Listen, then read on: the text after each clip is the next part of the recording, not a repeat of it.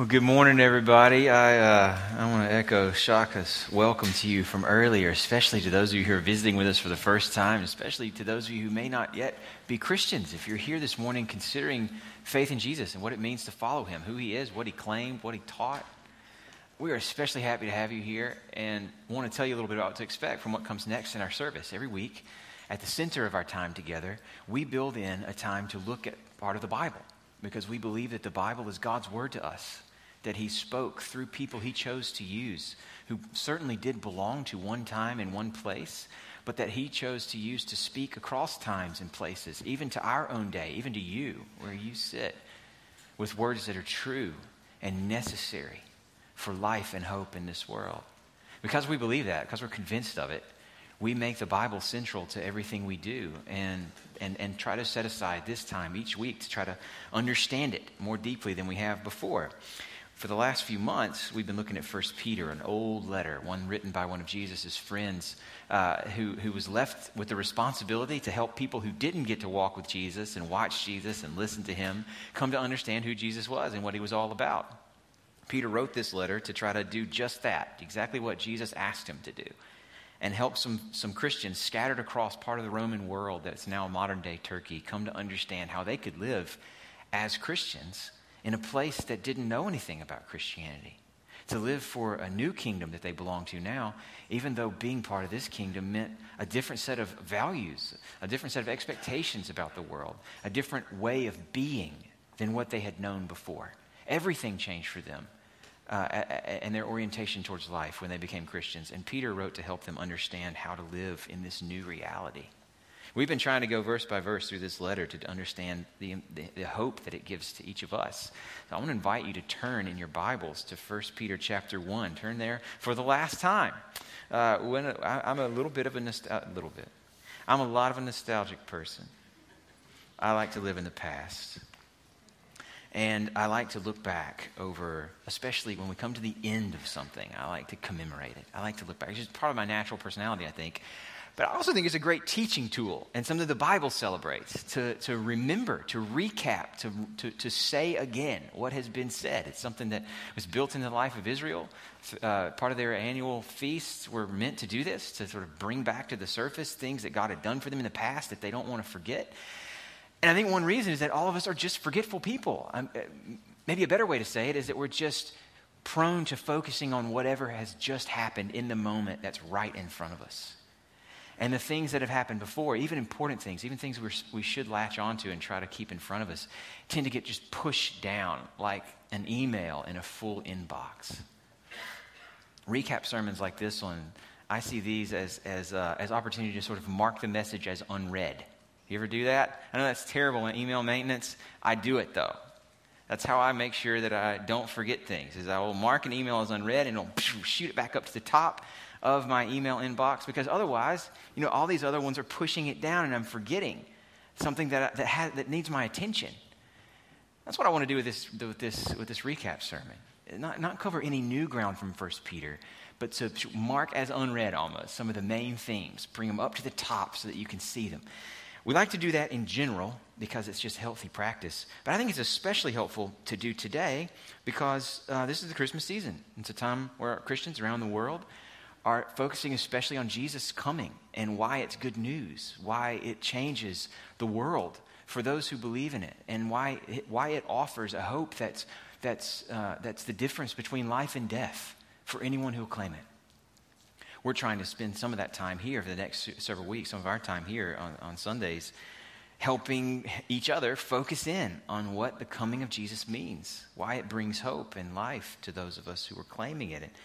And 1 Peter sets us up to do that well. And one reason I want to recap today is that 1 Peter's main theme was hope. The promise that things are different because Jesus came. And by focusing in again on what that hope is, what we have in Christ and why it's worth trusting, we're also helping ourselves focus in on what this season can mean for us in our devotional lives.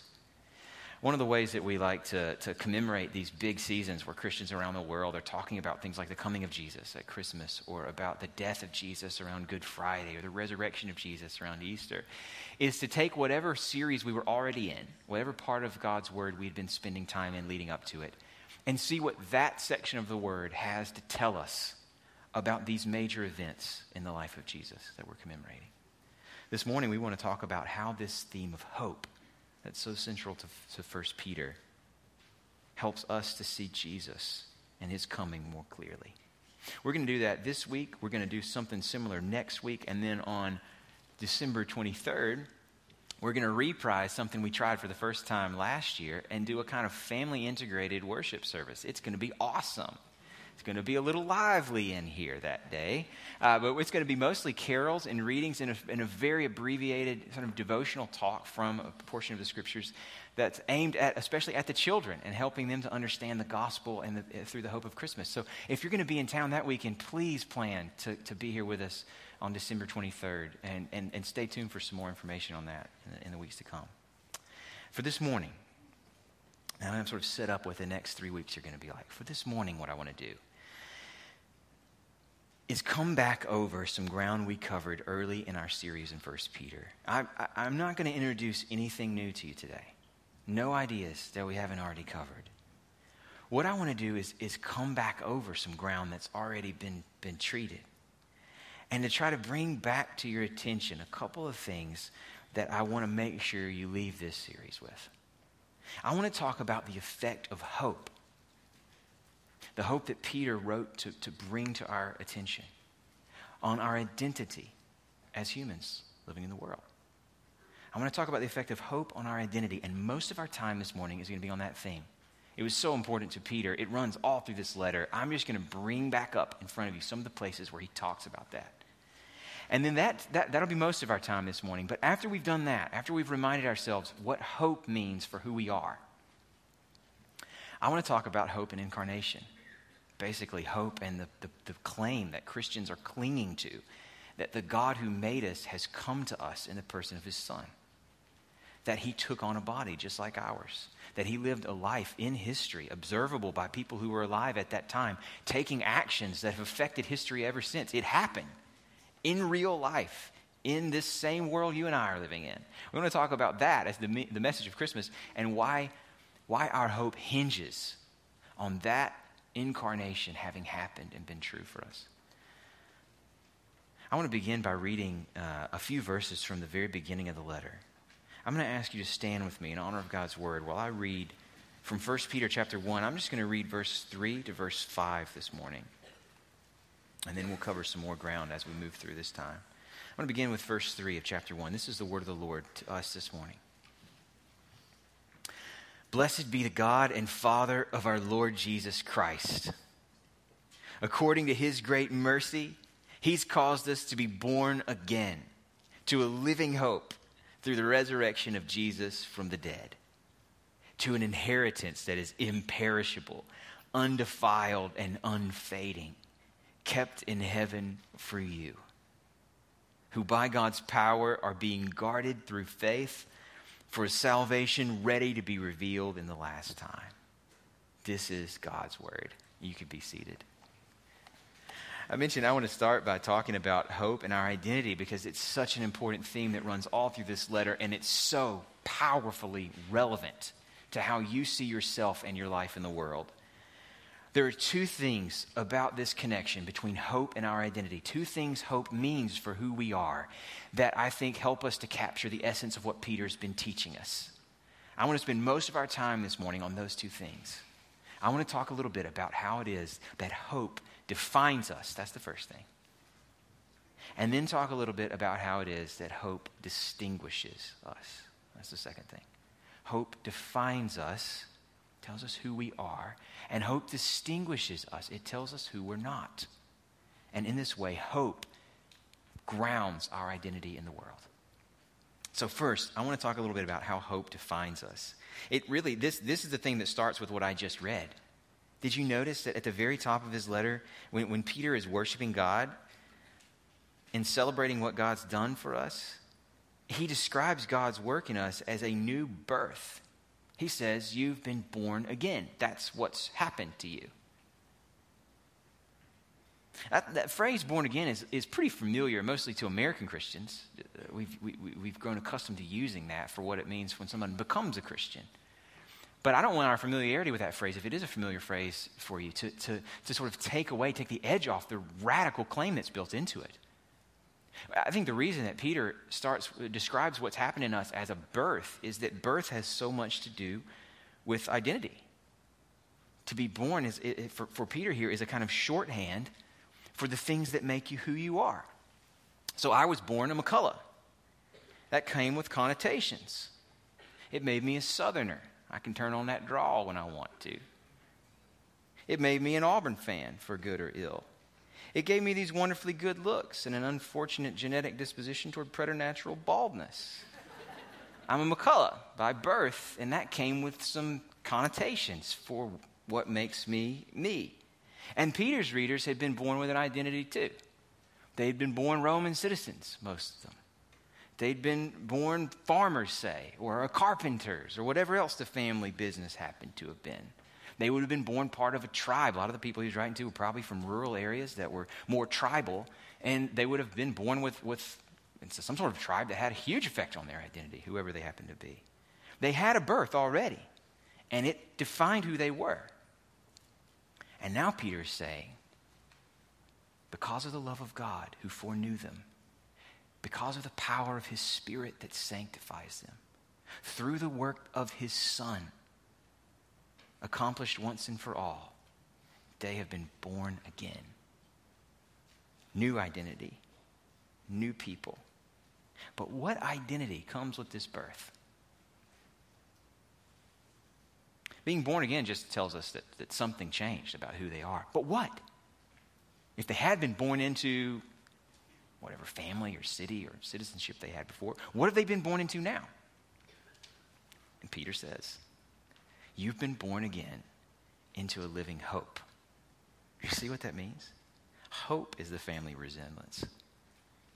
Hope is what people can recognize. Hope is the family culture for you now. Hope is your family birthright.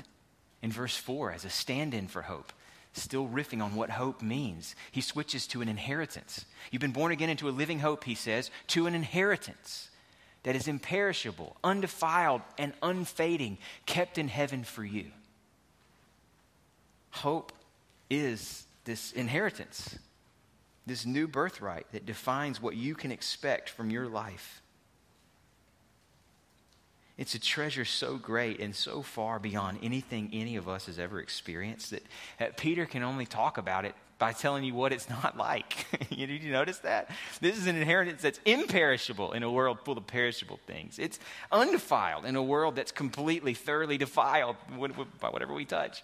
It's unfading in a world where everything we love fades. All he can do, the best he can do to talk about this treasure is to tell you what it's not. It's not going to wither and die.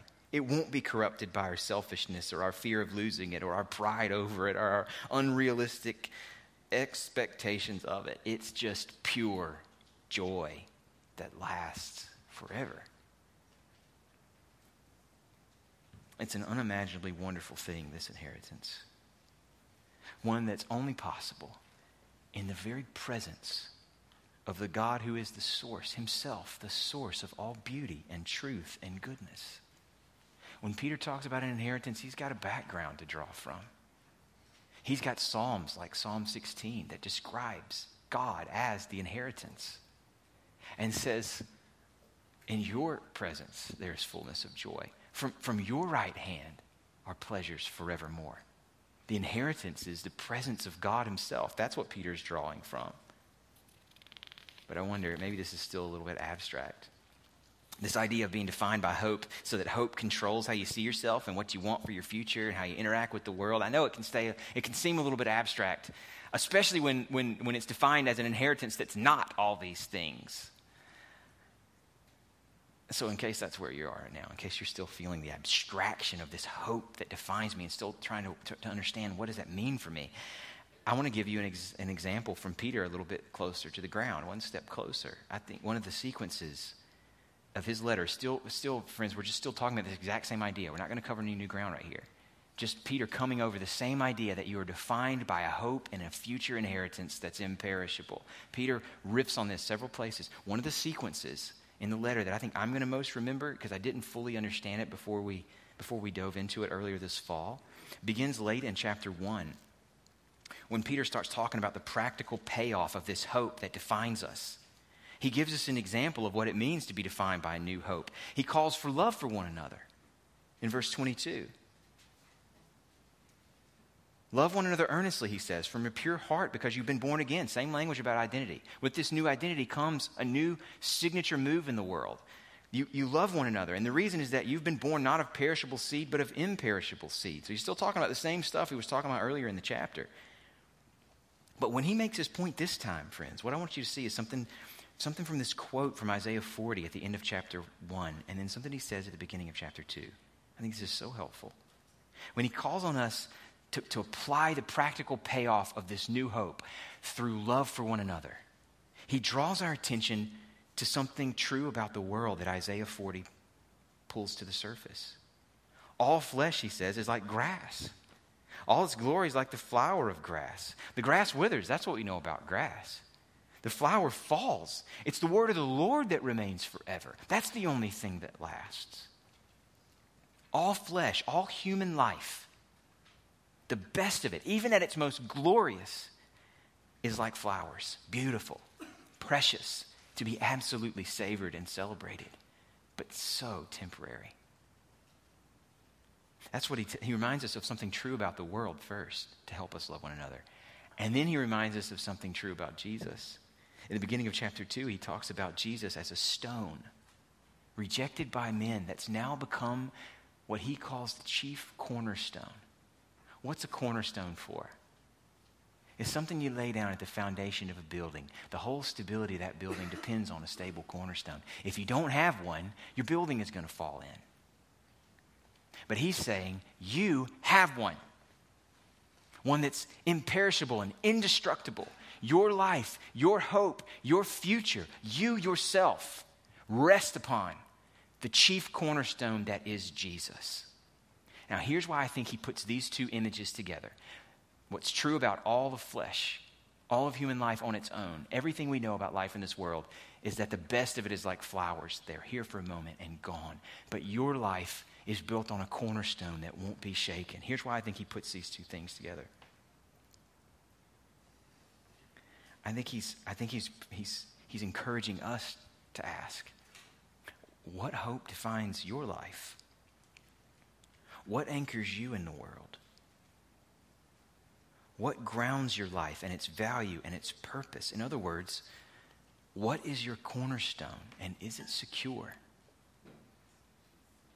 Have you built your life on grass or on the rock that is Jesus? I think that's what he's trying to encourage us to think about. This is why it matters what you hope in. Because either it will wither and fall, or through Christ stand forever. Those are the only two options. This week I noticed a really powerful juxtaposition that helps me connect with what Peter's saying here. On the one hand, my email inbox, I mentioned bad email practices earlier. I'm about to say a little something else that'll show you how bad it is. My email inbox this time of year is flooded with Christmas advertisements, which, come on, honestly, are not really giving me ideas for what I can buy for other people. They're giving me ideas for what links I want to send to all the people who want to give me something, my nearest and dearest. I don't practice good email maintenance. I can admit that. I can't resist a quick swipe that deletes the email rather than the 20 seconds it would take for me to unsubscribe to it. And so basically, I've bought anything anywhere online. They're sending me ads this time of year. And really what these ads are trying to do are help me imagine my life with this product. Imagine your life with 65 inches of 4K high definition, edge to edge, no bevel. And come on, aren't you tired of that LCD screen? This one's QLED. Can you imagine your life coming home to that theater quality viewing experience? Having that to hope for on a Monday morning when you don't want to be at the office. Or imagine your life in that sweater. It's now 40% off. Yes, it's similar in color to the one you got last year, but this one's cable knit. And this one's got a round neck, not a V neck. And that one was heathered, this one's not. Happiness, good impressions on all of your friends, right this way. Just imagine your life in this sweater. That's really what these ads are trying to do. They're trying to offer me, at least in a subtle, quick-hitting way, a little glimpse of hope, of what my life could be if. So that's one side of the juxtaposition for my week. On the other side, in juxtaposition to these email ads, offering me these little quick-hitting pleasures, these quick hopes, I couldn't take my eyes off the coverage of the memorial services for President George H.W. Bush. Whatever you may have thought of this man's politics, his life was indisputably incredible. This guy played baseball at Yale. A lot of people, that would have been like enough to kind of hang your hat on for life. Yeah, who are you? I'm Matt. I played baseball at Yale. To my dying day, I could ride that out.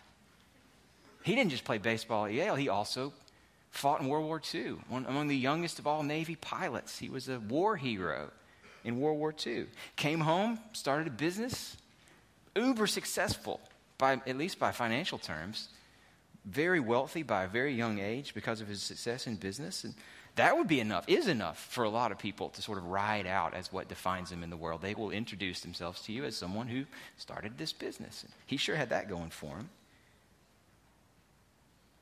Then he switched to politics.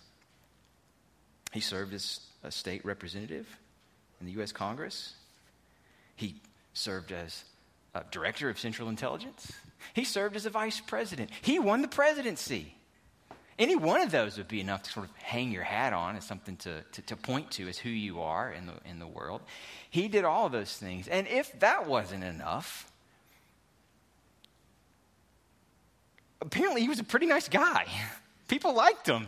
He had a good reputation. His family seems to like him. He was married for over 70 years. His kids say really nice things about him. He seems to have been a good guy.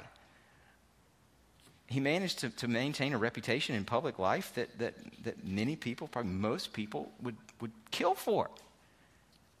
And not only did he have a good family life, and not only did he serve as president himself, he raised the president.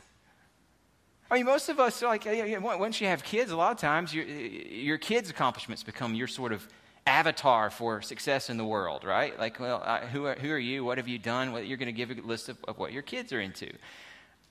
He raised the president. Any one of these things are the kinds of things that you could see as a life-defining accomplishment or attribute for us. Let me put this another way. It's hard to imagine any hope for this life any of us could have that he didn't actually enjoy. And what does he want? Whether you want some power, some sort of form of control or power, influence, he had it. You want a stable family? I do. He had it. You want fame?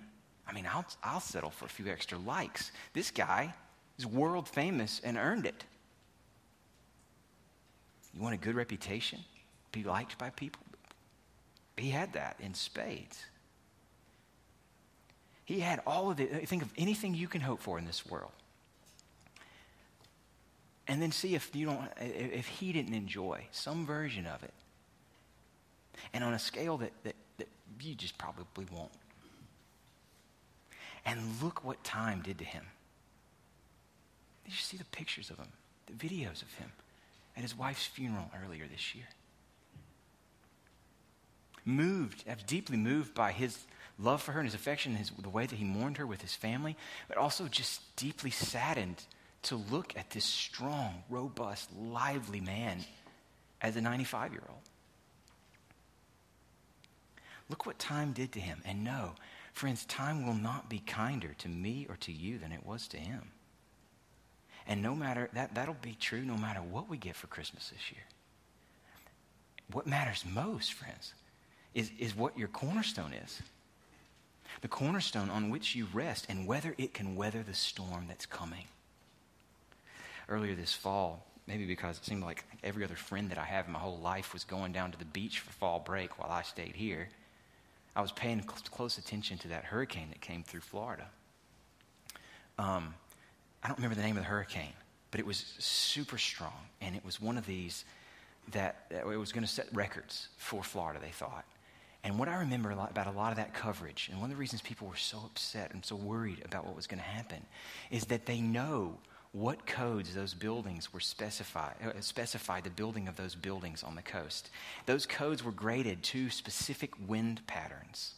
And this storm had winds that were higher than these buildings were made to sustain. That's one thing I remembered from the coverage. I don't remember what the wind was, 150 miles, I don't know what it was. But they were coded for this wind, and this is the wind that's coming. It isn't a surprise what's going to happen next. I think Peter would have us see what happens to all flesh, even the most glorious attributes of it, as a kind of hurricane that's coming in. It's going to hit shore. And he wants us thinking about who we are and what matters in our lives. And he wants us looking ahead to that hurricane. And he wants us to ask, are your walls up to code? Can you survive that wind? Or to use his image, what's your cornerstone and can it take the punishment? And with Christ as a cornerstone, defining your life, you can have an identity that is built to withstand the hurricane that is the passage of time. How about your hope? What defines you? It's one of the things I hope we'll all remember from this letter. Peter wants us to. But there's more. There's another angle on this same idea. The centrality of hope, still talking about that. The centrality of hope to who we are and how we interact with the world. We're still talking about that. But not only does hope give us a sort of positive vision for who we are, where we anchor ourselves or build upon a cornerstone that is Christ and everything he offers to those who trust in him. An inheritance that is imperishable, undefiled, and unfading. There's that hope that defines us. But then in addition to that, Peter talks a lot about how this hope, having it as your cornerstone, distinguishes you from what you once were, from what you once hoped in, and from what those around you hope in. It's hope that makes you an alien, in other words, in the world, a foreigner or a kind of exile. This language of sojourning or exile or alien residency is important to Peter. He comes back to it a couple of different times, and it's a kind of theme that you can trace through the whole. What I want to make sure you remember, though, again, to bump this up to the top of the unread email list, is that what makes us distinct as Christians is hope. The content, the focus, the security of hope is what makes us distinct.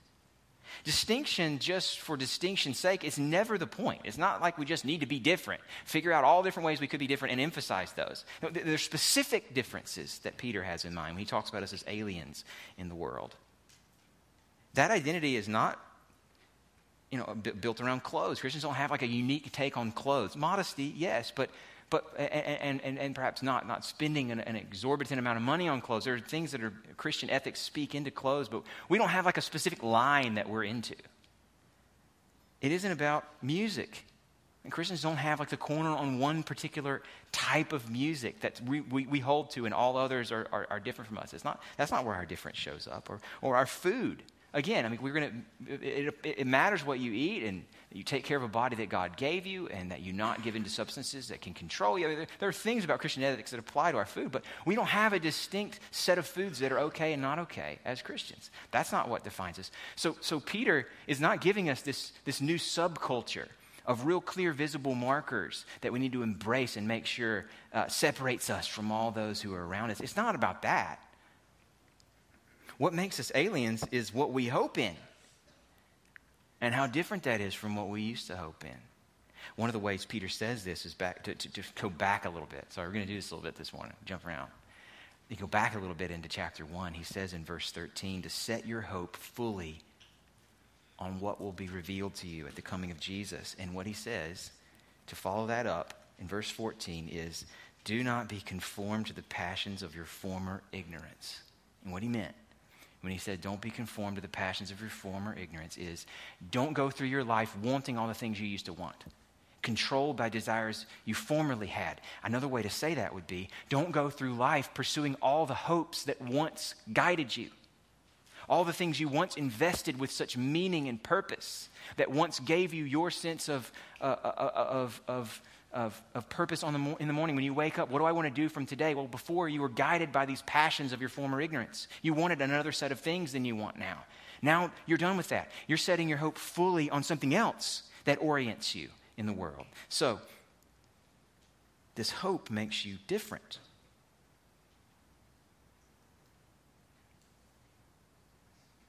It isn't that you weren't hopeful before and you are hopeful now. It isn't that you're hopeful and your friends who around you who aren't Christians aren't hopeful. It's that you're hoping in an inheritance, specific inheritance Jesus has promised for you, and you used to hope on something else. You're hoping in the inheritance Jesus has promised you, and your friends who aren't Christians are hoping on some different sort of object.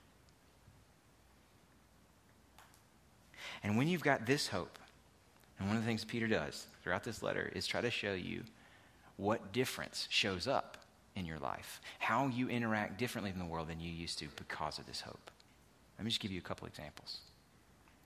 I'm just going to give you a couple examples we hit hard throughout the series, just so you can see a little more clearly what I'm talking about here. How our hope distinguishes us, how it's hope in Christ that makes us aliens from where we were once at home. Gives us a different orientation toward other people. That's a theme Peter talks about. Touched on this a minute ago. When he gets to where he's talking about the practical payoff of having this hope, not in something that is of this world that will wither and fall, that's a limited resource that wears out, and you got to make sure you get as much of it as you can for as long as you can. It's not like that. When your hope is beyond that and is set on something imperishable and unfading, then you'll love one another from a pure heart. That's what he says at the end of chapter 2, or chapter 1. Love one another. And then he gets into it in chapter 2 even more. This love command, it's the command to love one another. That's basic Christian teaching. But a lot of times, New Testament authors talk about love one another because Jesus loved you. That's an important thing. To follow his model, to love as you've been loved. Peter's making a different point here. Love one another because you've been born again to an imperishable seed, an imperishable hope. But because you've got something you can't lose, because you have nothing more to gain than what you already have. Love one another. Why wouldn't you? Then at the beginning of chapter 2, you can see how he explains the way this works. He says, put away all malice, all deceit, all hypocrisy, all envy, all slander. These are the ways you used to treat one another. Back when you were hoping in extinguishable, exhaustible, limited resources. Back when other people were a threat to you getting what you wanted in the world. Back when your hopes were more short-term and limited and this worldly, then malice made sense, especially if somebody else had what you wanted. Envy, that makes sense if someone else has what you really want. Hypocrisy, that makes sense when what you want is someone else to think well of you and you know there are things about you that they couldn't handle. When your hope is tied to what you might have or not have, might lose, to what other people might think about you, when your glory that you desire is in short supply, then you have to protect what you have, and you envy what others have. But that's not the kind of hope you have anymore. You've got a different cornerstone now. So put away all hypocrisy and slander and malice. It's vacated of its power when your hope changes. This hope distinguishes us in the way we treat other people. Here's another example. This hope that you have, it now distinguishes your view towards power. Now, if your view of the world, your hopes for the world are limited to this world, exhaustible resources that for some people to have, other people can't have. If your world is buffered from anything transcendent, from anything bigger and beyond what we have and experience now, then it makes sense that power would be the main dynamic for you in the world. That you would struggle for what you can get and do the best you can with the years you have here. Many secular people who don't consider the world to be created by any sort of transcendent power who tells us what to do and how to thrive and who can offer us hope beyond this world. Without that hope, without that reference, many secular people do reduce human interactions to power struggles. And they've got some pretty good evidence for that, because power struggles are often the main way we relate to one another, and it corrupts, this desire for power corrupts us in a lot of ways. But when you've got a hope that's beyond this world, when your hopes don't rise and fall with who's in power over you and whether you like them, well, then you can honor the emperor even when he's not worthy in and of himself of your attention or affection. That's what Peter said in chapter 2. He says, honor the emperor. The emperor of Rome was not a good guy. He was not favorable towards Christians. He wasn't saying honor him because he deserves it. He's saying you've got a different reference point. You don't have to ebb and flow with those who rule over you. You're stable. You're resting on a different cornerstone. It's a different view of power.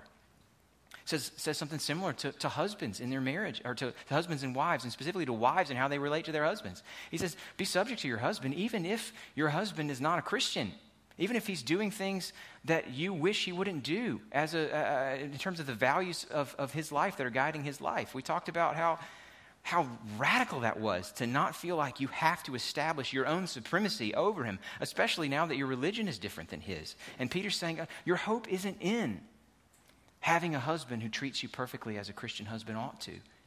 That's a radical thing to say to a first century woman who's become a Christian and her husband hasn't. But he's telling her, power is not the main dynamic that you must worry about in your marriage. He says the same thing to even slaves.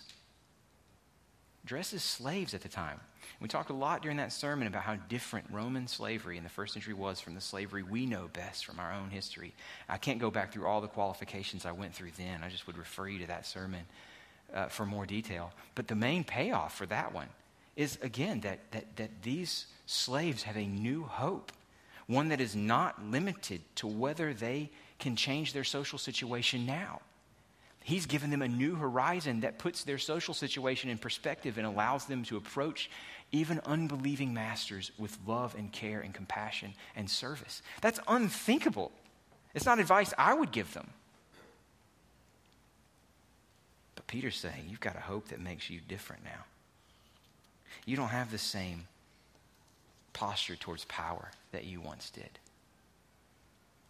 One more example. Because you've got this new hope, this new cornerstone on which your life is built, you have a different posture towards suffering than you once did. This is one of Peter's main themes. He comes back to suffering over and over and over again in the letter. And in several places, he talks about how in Christ, with Christ as your cornerstone, when his life is your life, when he defines who you are and what you expect from the world, then you should expect to get what he got. And he took a lot of punishment. He wasn't liked by the powers that be. He was run literally out of the world by them. And as a follower of Christ, joined to him, you shouldn't expect anything different. When your horizons, though, are limited by this life, by the glories you can have here, by the kind of glory a flower has, beautiful, celebrated, but temporary, then suffering is only ever going to be loss. Maybe it'll be shameful. Maybe it'll be of a tragic variety. But one way or another, it'll always be just sheer loss. But when Christ is your cornerstone, when you're identified with him so you expect something of what he went through, then you expect not only to suffer, but you expect your suffering to be productive and fully redeemed, just like his was. Everybody suffers. It's not a question of whether you will or not. Everybody suffers. The only question is whether your hope will survive it. And Peter is saying, when your hope is in Christ and the inheritance he has prepared and kept for you, then suffering, though guaranteed, doesn't have to destroy you. Well, we're just scratching the surface, aren't we? These are some of the themes we've been spending a lot of time on this fall. These are the themes I want us remembering. Hope defines who we are, and hope sets us apart from what we were. Hope is the core of our identity in this world. And that brings me to the last encouragement I want to leave you with as we wrap up our time in this letter. It's crucial for the message of this letter, and it also gets straight at the beauty of what Christmas has meant for Christians around the world. What I've just, even just in this quick flyover I've just given you, much less in the deep dive we've done all fall, we have been making some huge claims about hope. We've been making claims really that are just rooted in what Peter has said. Peter makes huge claims about hope. Claims that cannot rest on a hope that's nothing more than an ideal. The kind of claims he's made about hope and what it can do in your life, what it can mean for who you are and how you interact with the world, cannot rest on hope that's just an ideal. Hope as an ideal is super popular this time of year, isn't it? The kind of hope that's of the wouldn't it be great if variety. Wouldn't it be great if we had peace on earth? Wouldn't it be great if we showed more goodwill?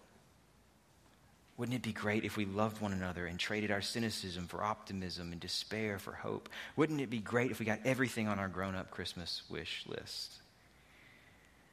But these sort of hopes, even though I think there's truth in them, that we should want the things that we talk about in this way, these sort of hopes really fit into the category of aspirations, things we wish for, the thought that things might get better than what they are now. But we know, don't we, that we need way more than aspirations.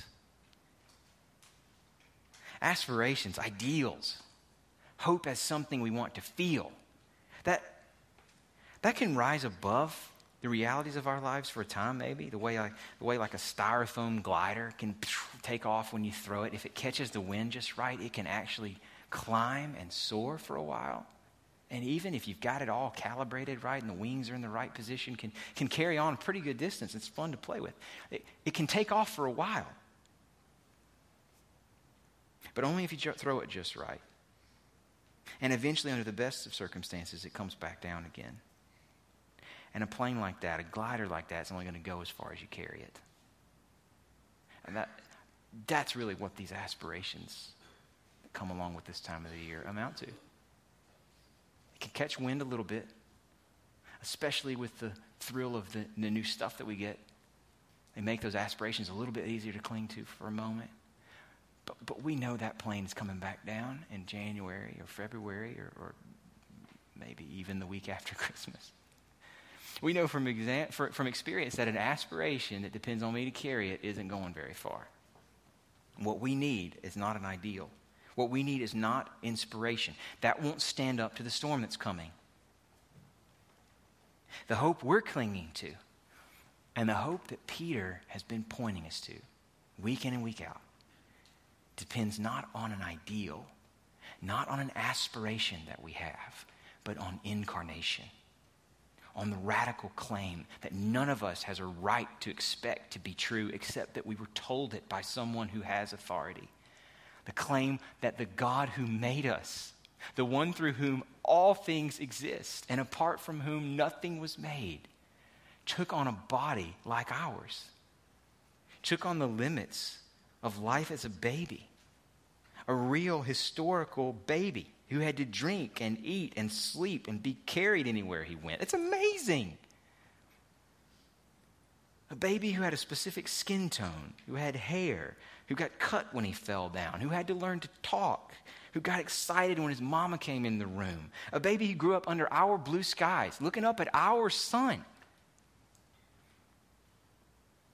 He lived and died and rose again in time and space, our time, our space. The message of incarnation is that something fundamentally outside of our world, unlike anything we've ever experienced, not some aspiration we've got to carry, but some divine power that shattered through the ceiling that cut us off from him and entered our time and our space so that something new could be possible. Everything we hope for, everything Peter's been talking about depends on God made flesh. And that's what we celebrate at Christmas. Did you notice how often Peter went back again to the suffering of Jesus? Not suffering as an ideal, but remember, friends, he kept saying it. Remember, just as Christ suffered once for all, just for the unjust. Just as Christ had to suffer. He keeps going back to these specific moments where an embodied Jesus did his work. For Peter, all of his hope rests on the body of Jesus. And the same is true for us. Everything we hope for depends on the birth of Jesus, which leads to the life of Jesus and the death of Jesus and the resurrection of Jesus. Our hope is based on the power of somebody's inspiration. It is rooted in the time and history intervention of Jesus. It is rooted on the intervention that is Christ has come. Christ has died. Christ is risen. And therefore Christ will come again. This, friends, is our hope. Pray with me now that God will drive it into us. Father, we know how quickly our heads are turned by other hopes, and how little, it seems, our disappointment in those hopes protects us from hoping in those sorts of things all over again. We know that our attention spans cannot weather the temptations that come for us every day. We pray for your help. We pray that the power of your Spirit would change our hearts so we love what we have in Christ more than anything else. We pray that your Spirit would protect us against the passions of our former ignorance, against our tendency to forget what we have in you and to forget how little satisfaction we ever had anywhere else and to go running down those same well-worn paths all over again. We want better than that. We want a life founded on the cornerstone that is Jesus, rejected by men, but in your sight precious and permanent. And so we pray that you would give us hope and make us useful to you in holding out that hope to anyone else who will listen. We pray that you would do this work for your glory. In Jesus' name, amen.